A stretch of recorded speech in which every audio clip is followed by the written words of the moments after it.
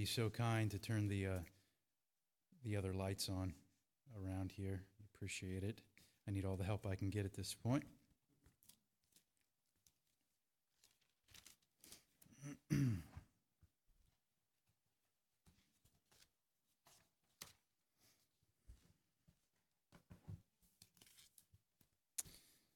Okay.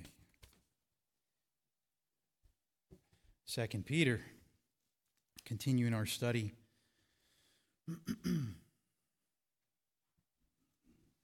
Really, I consider the title of my message, Shortened Eyewitnesses in the Prophetic Word. Really, we'll see that 2 Peter is largely about the second coming of Jesus Christ. And we'll see a quote here by Martin Lloyd-Jones. And I just want to bring us back to speed of where we are. And this evening we will finish chapter 1.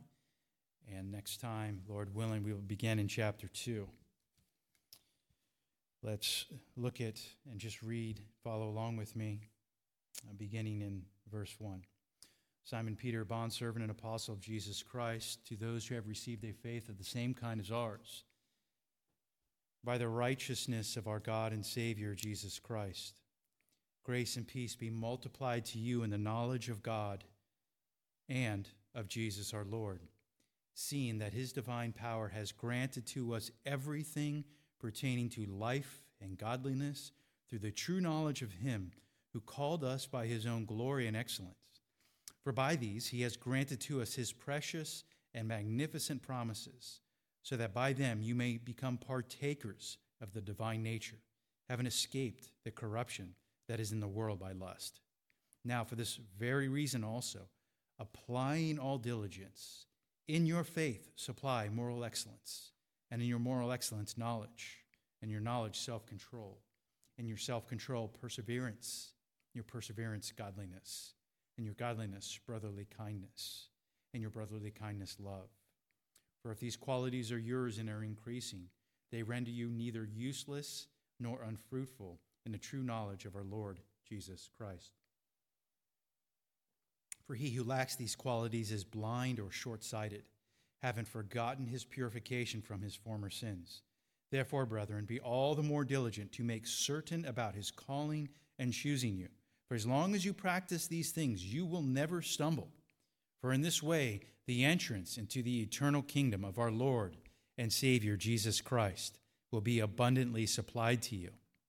Therefore, I will always be ready to remind you of these things, even though you already know them and have been established in the truth which is present with you.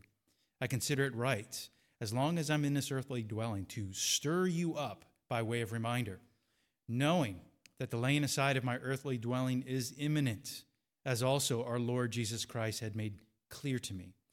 And I will also be diligent that at any time after my departure you will be able to call these things to mind. And then our text for us this evening. We will begin in verse 16. Let me read to you a quote from Martin Lloyd-Jones. He says, to remind us that Peter is writing to Christian people who are in difficulties. Maybe that sounds familiar to some of us. This is not a theological disquisition. It is not a mere philosophical essay. This is a pastoral letter written by a pastor to actual Christian people, members of churches. His object is to help and encourage them, to establish them, to strengthen them. As he himself puts it, his object is to enable them to make their calling and election sure. He wants these Christians to have certainty and to be in such a position that whatever may happen outside, whatever may happen inside, they shall remain unaffected and strong. Now, as the apostle goes on in this particular matter dealt with in the 16th verse, he connects it with everything else that has gone before. So everything else that we have read up until now into this verse 16. For he says, we have not followed cunningly devised fables when we made known to you the power and coming of our Lord Jesus Christ, but we were eyewitnesses of his majesty. Here is something additional. And in a sense, we are entitled to say that at this point, we are introduced for the first time in this explicit manner to what is in reality the central theme of this whole epistle. In other words, the apostle here refers to what is commonly known as the second advent, or what we would say normally is the second coming of the Lord Jesus Christ. So two things to consider as we look at these few verses this evening is the eyewitnesses and the prophetic word, all pointing to and all proclaiming the second coming of the Lord Jesus Christ. Starting in verse 16, as I just read from Martin Lloyd-Jones's quote, these cleverly devised tales. We did not follow these things, Peter says. And we'll see that word we several times this evening. For we did not follow cleverly devised tales when we made known to you the power and coming of our Lord Jesus Christ. But we were eyewitnesses of his majesty. So when Peter says we, he's aligning himself with the rest of the apostles. They all preach the same message, the same gospel. And that is true today of every true preacher, every true evangelist, teacher of the Word of God, is to teach the same message, the message of the apostles, the message of the Scriptures, as we know, the same gospel. For Paul said in Galatians chapter 1, verse 8, but even if we or an angel from heaven should preach to you a gospel contrary to what we have preached to you, he is to be accursed. So they did not follow cleverly devised tales or simply stated myths. I remember when I was younger in elementary school, I think it was, junior high. And for some reason, for like 2 years, I was obsessed with Greek mythology. And I couldn't get enough of it. And I was reading, it had pictures in there as well, but that's when I started reading a lot and about Zeus and the rest of them, and all these myths and Medusa and all that stuff. And I was just obsessed with it for a while. But they were myths. They were fun little stories, but they're myths. Mythology, right? Greek mythology. And these myths that Peter is speaking of here are seen as negative, and we see that in the New Testament. These are negative, these myths, and they're contrasted with the true gospel of our Lord Jesus Christ. A couple of scriptures that we can look at real quick that are not far from where we are in 1 Timothy and 2 Timothy, familiar texts. I'd invite you to turn there just to read this with us, or with me as I read. There's no us here on top. On the platform, just me, myself, and I. 1 Timothy chapter 1, verse 3 through 7.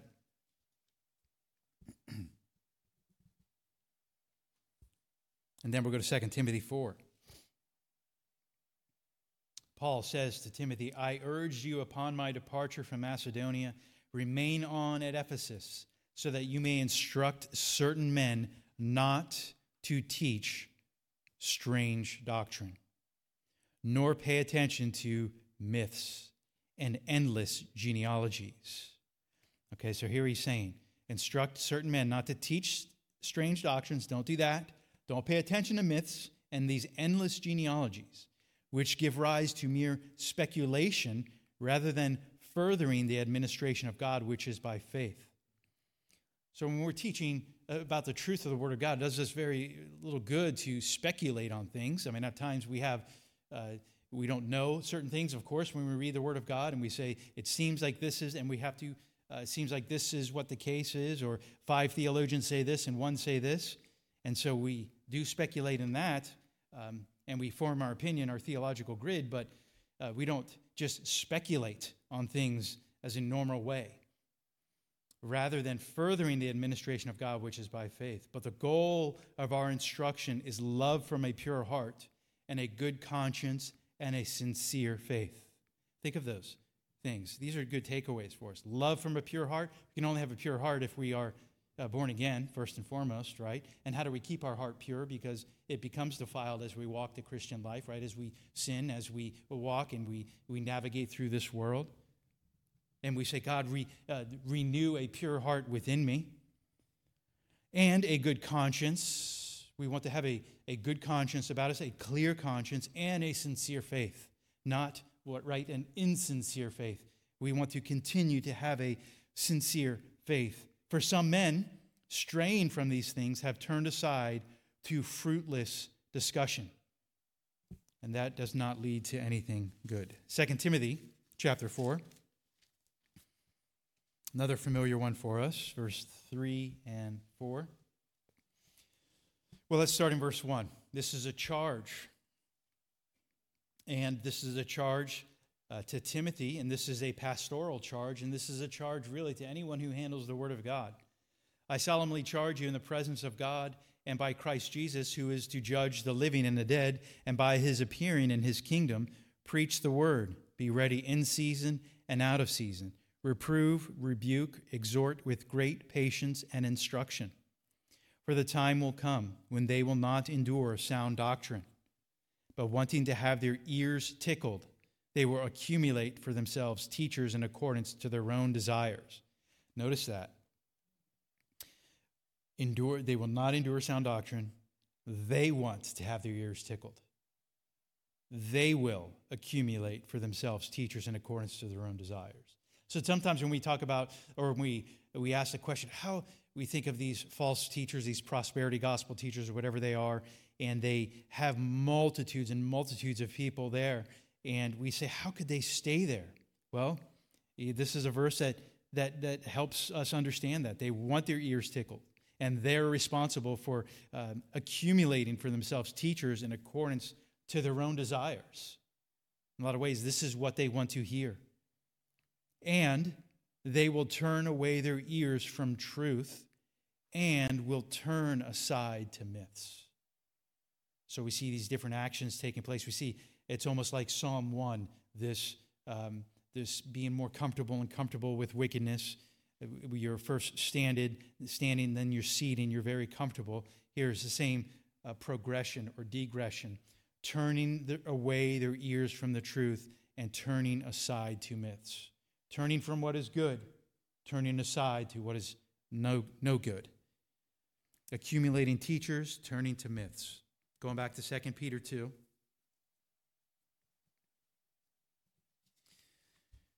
One through 3. This is right here in our context.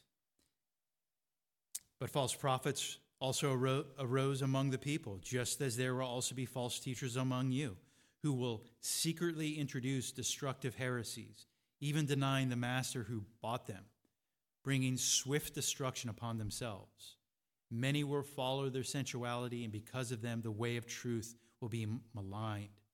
And in their greed, they will exploit you with false words. Their judgment from long ago is not idle, and their destruction is not asleep. So the false teachers in Peter's day insisted that the teachers of the apostles, or the teachings of the apostles, were myths, and particularly the return of Christ. Right? We see that even in 2 Peter, when the mockers will come in chapter 3. That mockers will come and say, where is the promise of his second coming? Where is this? This isn't going to happen. Mocking the return of the Lord Jesus Christ. But Peter says we were eyewitnesses of his majesty. Just as a quick sidebar, which is good for us as far as our apologetics, remind us of what Vodi Bakum said about eyewitnesses and about the Scriptures. The Bible is reliable because it is a reliable collection of historical documents written by eyewitnesses during the lifetime of other eyewitnesses. And they reported supernatural events that took place in fulfillment of specific prophecies and claimed that their writings are divine rather than human in origin. And there were 40 authors on 3 different languages written on 3 continents over 1,500 years. Peter says, we made known to you.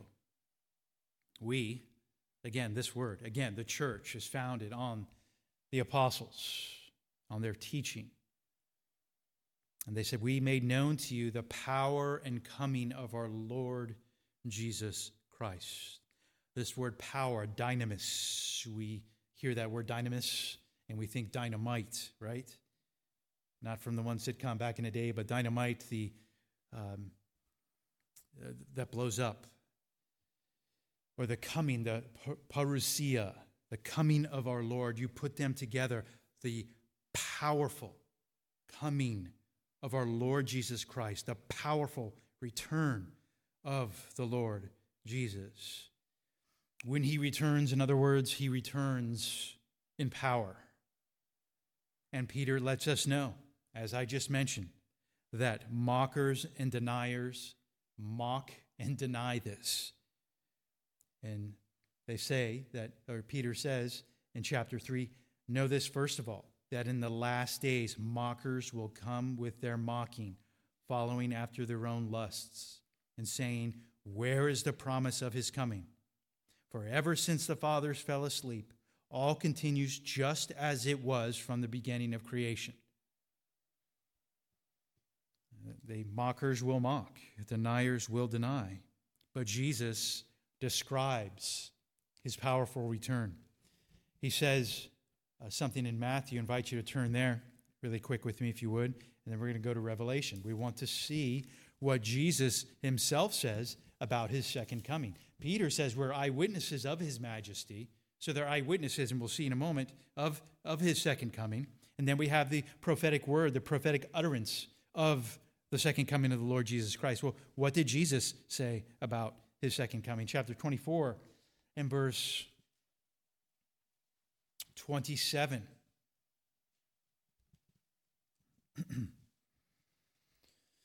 A lot we could say about this section. We could spend a year on this chapter, or more than that alone, but just for our sake this evening, Jesus speaking on perilous times, and in speaking of his return, he says in verse 27, for just as the lightning comes from the east and flashes even to the west, so will the coming of the Son of Man be. Wherever the corpse is, there the vultures will gather. But immediately after the tribulation of those days, the sun will be darkened, the moon will not give its light, and the stars will fall from the sky, and the powers of the heavens will be shaken. And then verse 30, and the sign of the Son of Man will appear in the sky. And then all the tribes of the earth will mourn, and they will see the Son of Man coming on the clouds of the sky with power and great glory. And he will send forth his angels with a great trumpet, and they will gather together his elect from the four winds, from one end of the sky to the other. We're going to be back in Matthew, but let's go to Revelation chapter 19. The book of Revelation. We all know where that is, last book in the Bible.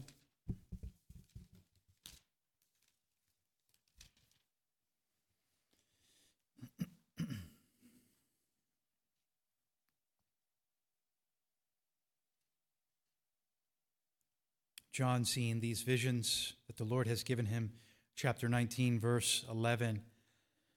The coming of Christ, I saw heaven opened, and behold, a white horse, and he who sat on it is called Faithful and True, and in righteousness he judges and wages war.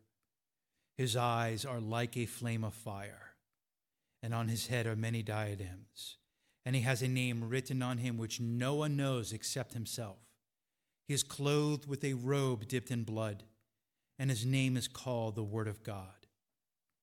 And the armies which are in heaven, clothed in fine linen, white and clean, were following him on white horses.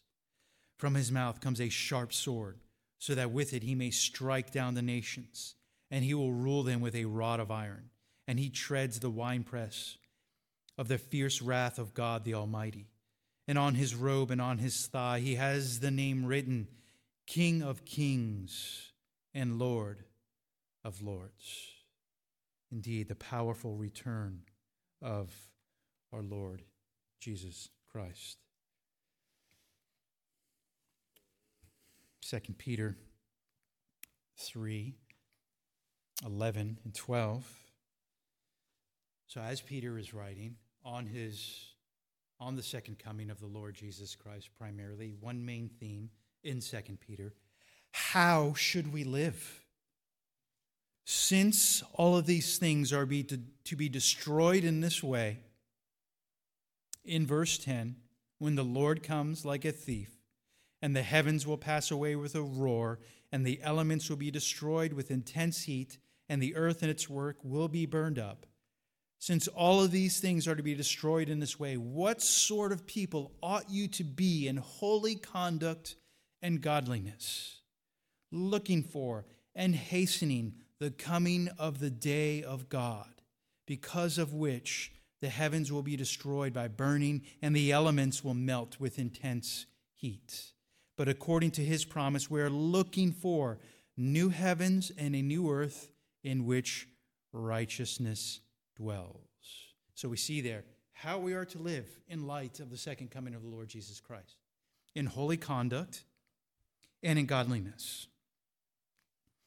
Well, so what all takes place at the second coming of the Lord Jesus Christ? Well, we'll see this more in chapter 3, and in God's providence as we move along in the study of eschatology on Wednesday nights, we will see this as well. And this wasn't arranged by me by any stretch. So let us say, why would the Lord have us study this out in more detail? And we rest in his sovereignty. But it will be certain on that day who is entering into Christ's kingdom. That will be certain. And who will it be? It'll be those described in chapter 1, verse 5 through 10. Remember we talked about the virtues that must be named amongst the Christian? Because those describe Christians. Those are the ones who are going to be entering into his eternal kingdom on that day. So the apostles preached and made known to people the power and coming of the Lord. Shouldn't we, with a complete and closed canon of Scripture, with the illumination that God gives us through laborious prayer and study of the Word of God, shouldn't we do the same and speak of the powerful second coming of the Lord Jesus Christ? Preaching, teaching, warning, pleading, because of the power and second coming of the Lord Jesus Christ. We have eyewitnesses and we have prophetic utterances, as the Scripture teaches us. Eyewitness testimony. But we were eyewitnesses of his majesty.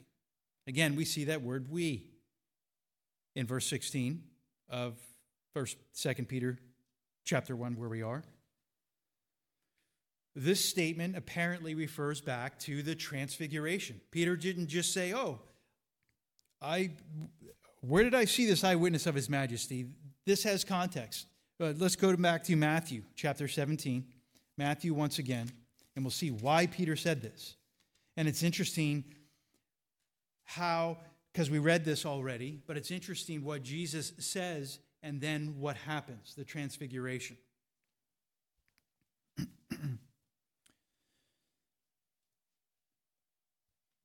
Matthew chapter 17, or 16, okay? We read this already, but what Jesus says here in verse 28, truly I say to you, there are some of those who are standing here who will not taste death until they see the Son of Man coming in his kingdom.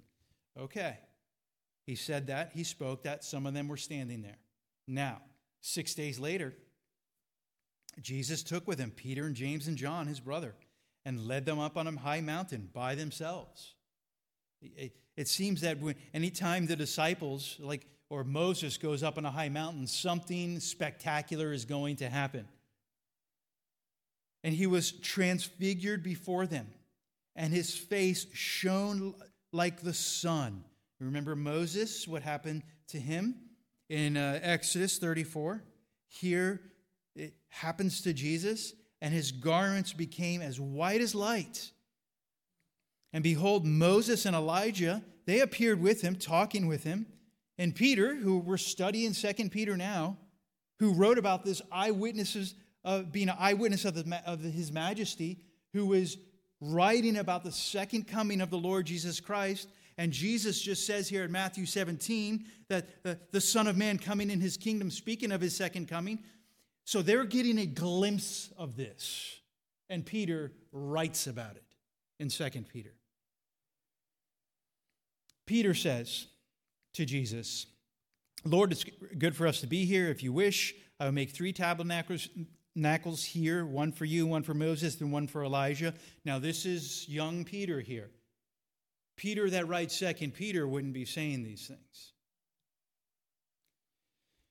Peter at Pentecost, preaching, would not be saying these things.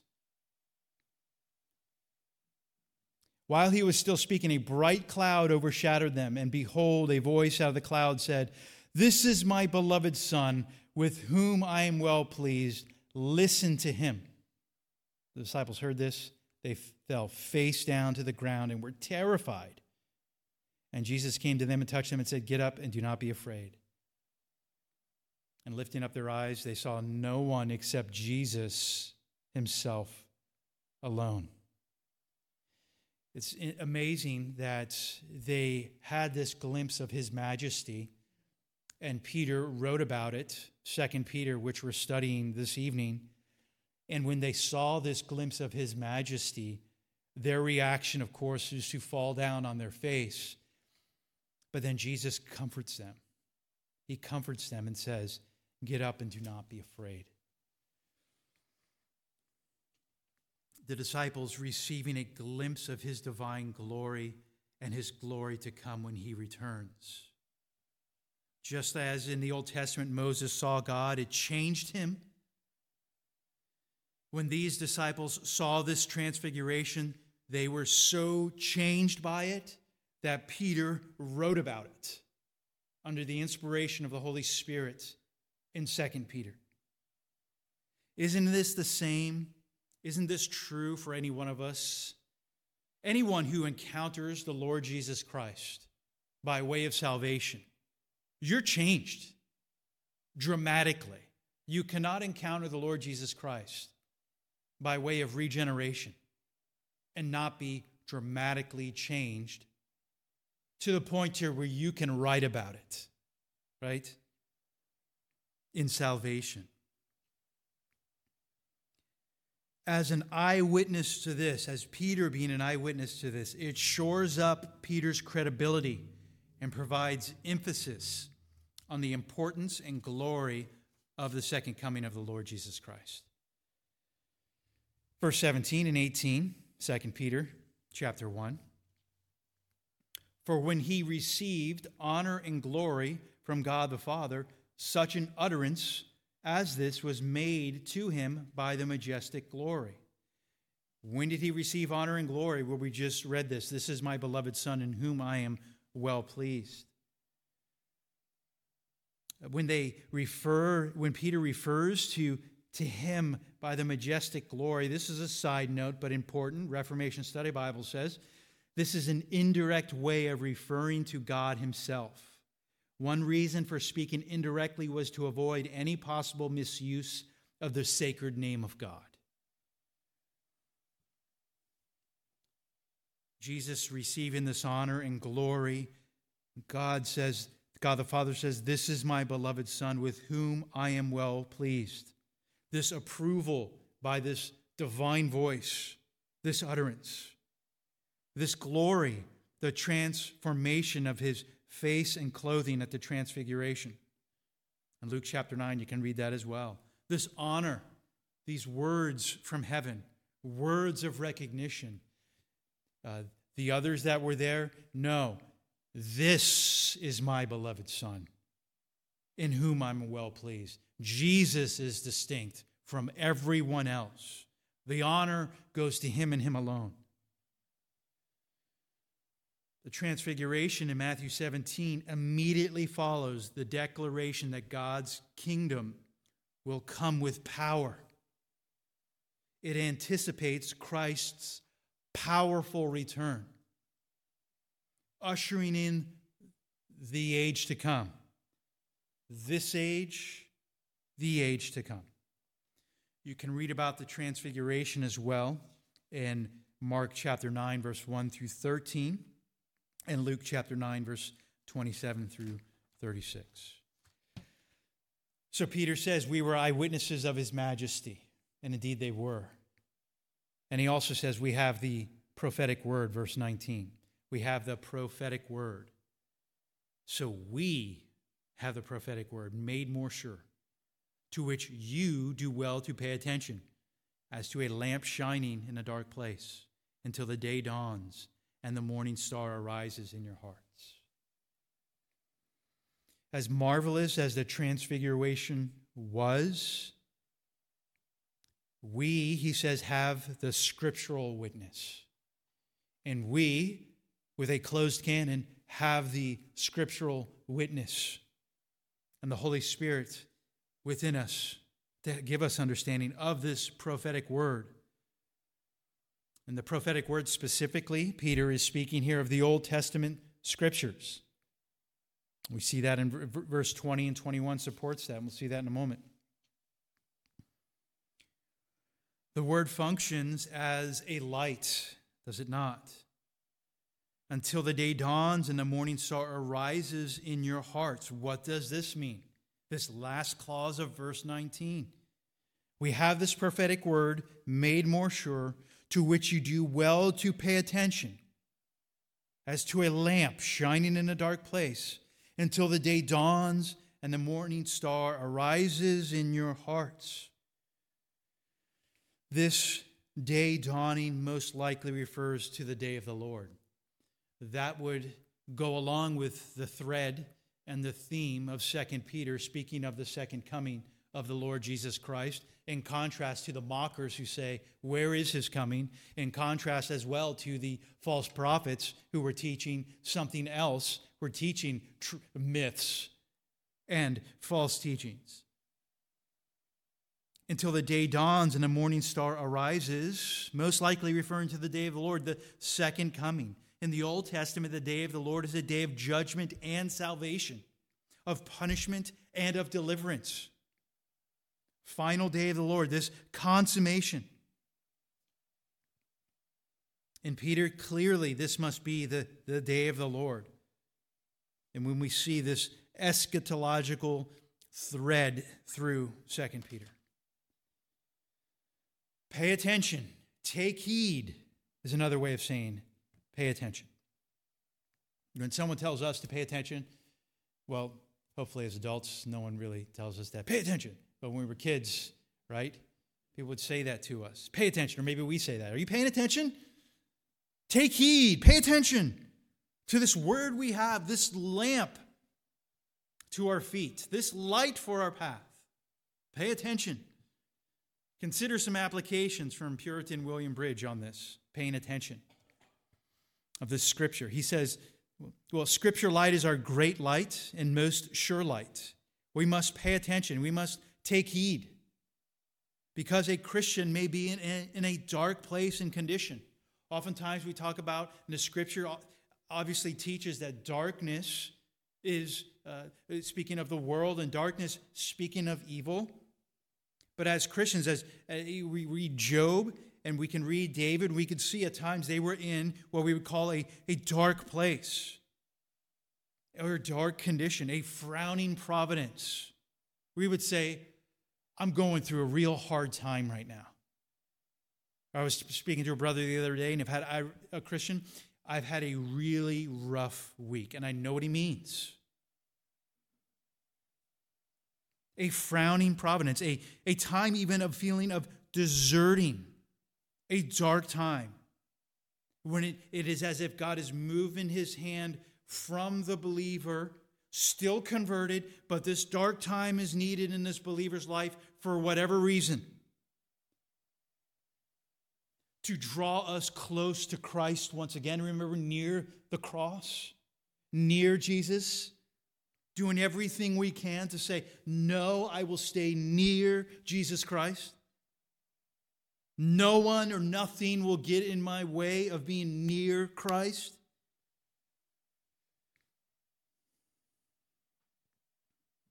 These clouds at times, if you're in a dark place, you can't see the sunlight, as it were.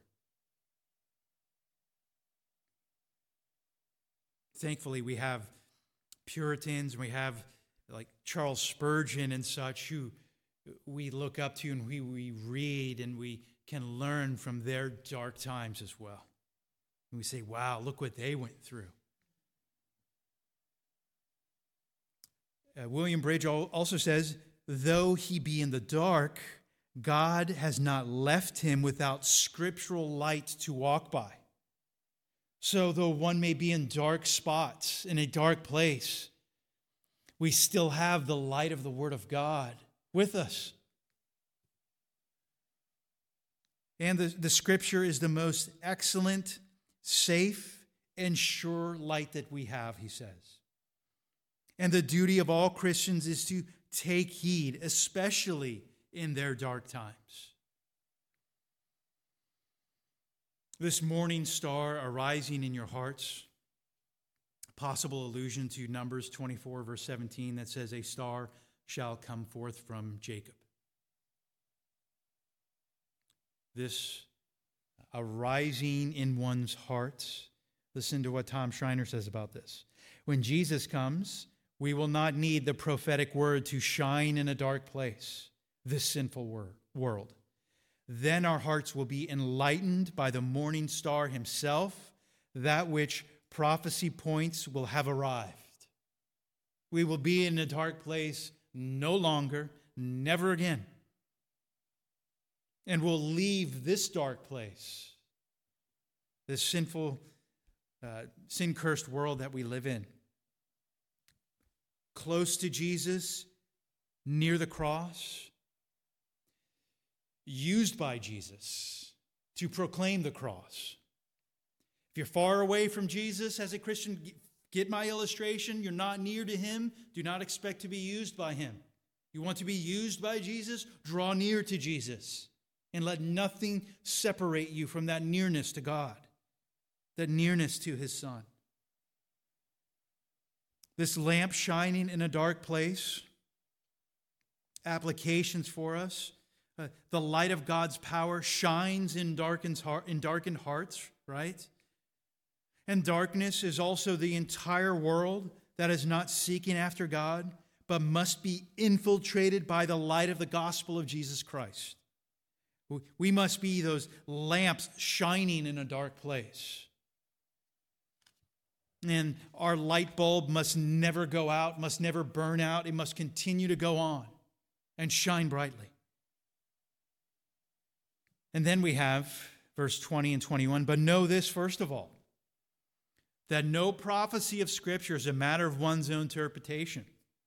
For no prophecy was ever made by an act of human will, but men moved by the Holy Spirit spoke from God.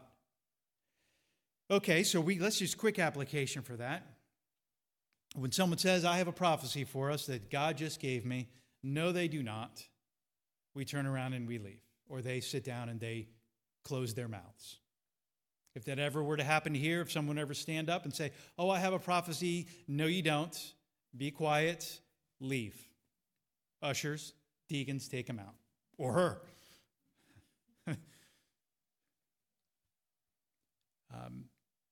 But we've seen that type of thing. I watched Cessationist, the movie, or documentary. I thought it was very well done recently. And they talk about some of this. And then when modern day quote-unquote prophets, they have this prophecy, so to speak, and they say that something's going to happen. Like specifically, I'll give you an example, that a certain individual is going to win a certain election, and then they don't. And then, well, I just got this wrong. And you have others say, well, he just got it wrong, doesn't mean he's a false prophet. He just got that wrong. And then they can move on, and people forget about it, and they move on in their ministry. Sickening and sad. Well, what is meant by verse 20? But know this, first of all, that no prophecy of Scripture is a matter of one's own interpretation. I think the ESV puts it best. No prophecy of Scripture comes from someone's own interpretation.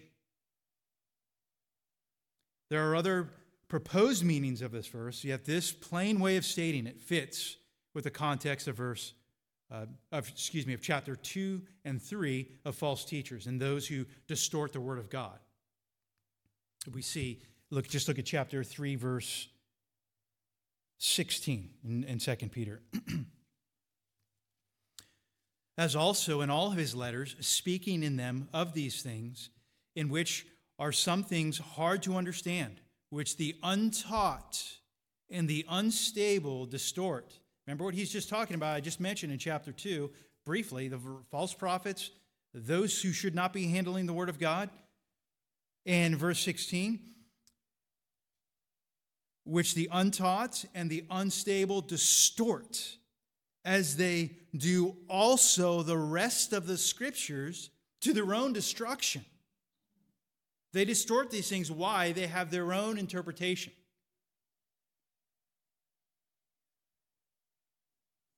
Verse 21, for no prophecy was ever made by an act of human will, but men moved by the Holy Spirit spoke from God.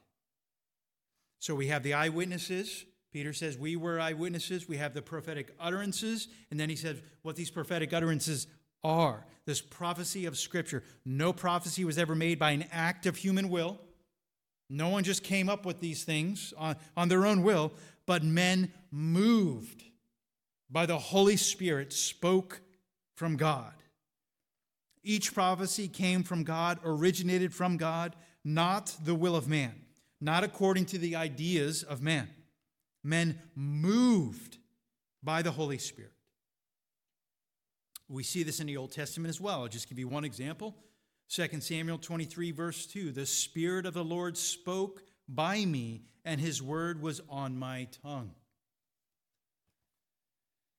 Okay, so let me read a little bit about, just kind of shifting gears for a moment, about the inspiration of Scripture. Just as a way of concluding for us. This is from Kurt Daniels' book on, I think it's called The Basics of Biblical Doctrine, something along those lines. A very good book, practical. He says a couple things about inspiration. Now, many of us know this, and this is like, we understand this. It's good to be reminded of things. He says, the Bible is inspired by God. 2 Timothy 3:16 says that all Scripture is given by the inspiration of God. This is one word in the Greek. It literally means God breathed. God did not breathe something into the Bible. God breathed the Bible out of his own mouth. Jesus referred to this in Matthew chapter 4, verse 4. Man shall not live by bread alone, but by every word that proceeds from the mouth of God. When we speak, we exercise our lungs so that they expel air, vibrate our vocal cords, and move our tongue, cheeks, and lips to form sounds we call words. God sent forth the Holy Spirit, the very breath of God, John 3. He moved certain prophets and apostles so that they then put down in writing the exact words God wanted them to write. Technically speaking, it is the Bible, not the writers, which are inspired. Also, he writes about how inspiration is not illumination. God gave the writers the very words, not just an inner illumination of wisdom. The special inspiration has ceased. What we need now is illumination. We have the closed canon of Scripture. We have all the Scripture that we need. We need illumination to understand the Word of God. The light is on, and we need to have our eyes open. Because of sin, the natural man is incapable of understanding the true meaning of the Bible. Jesus said, he who is of God hears God's words. Therefore, you do not hear because you are not of God. John 8, verse 47. The Holy Spirit who inspired the Bible chooses to illumine whom he will to understand the Bible. And he does this through the Bible itself, for the entrance of your words gives light. Psalm 119, verse 130. So it behooves us, when we open up the Word of God, to study in our morning devotions, in our quiet time, in our studying for a teaching, whatever it is, to plead with God, give me understanding of this. Help me to understand what your Word is teaching here. Recommendation as well is when we're studying the Word of God, always have a pen and paper next to you. Because God will bring things to your mind, illuminate things to your mind as you study, as you look at the cross references and you write things down. Next thing you know, you've got your little 2-point devotion.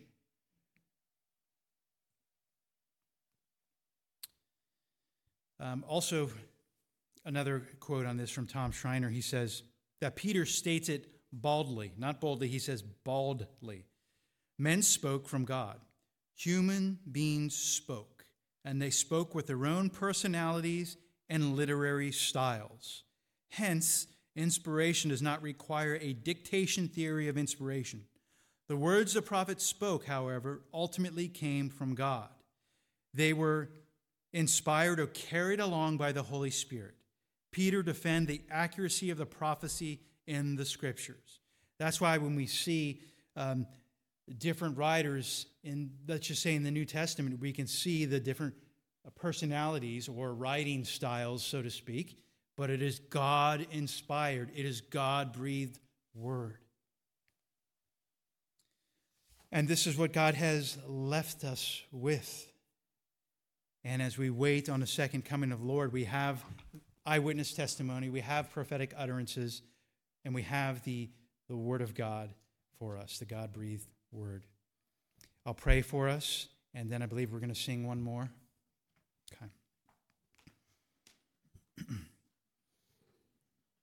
Let's pray.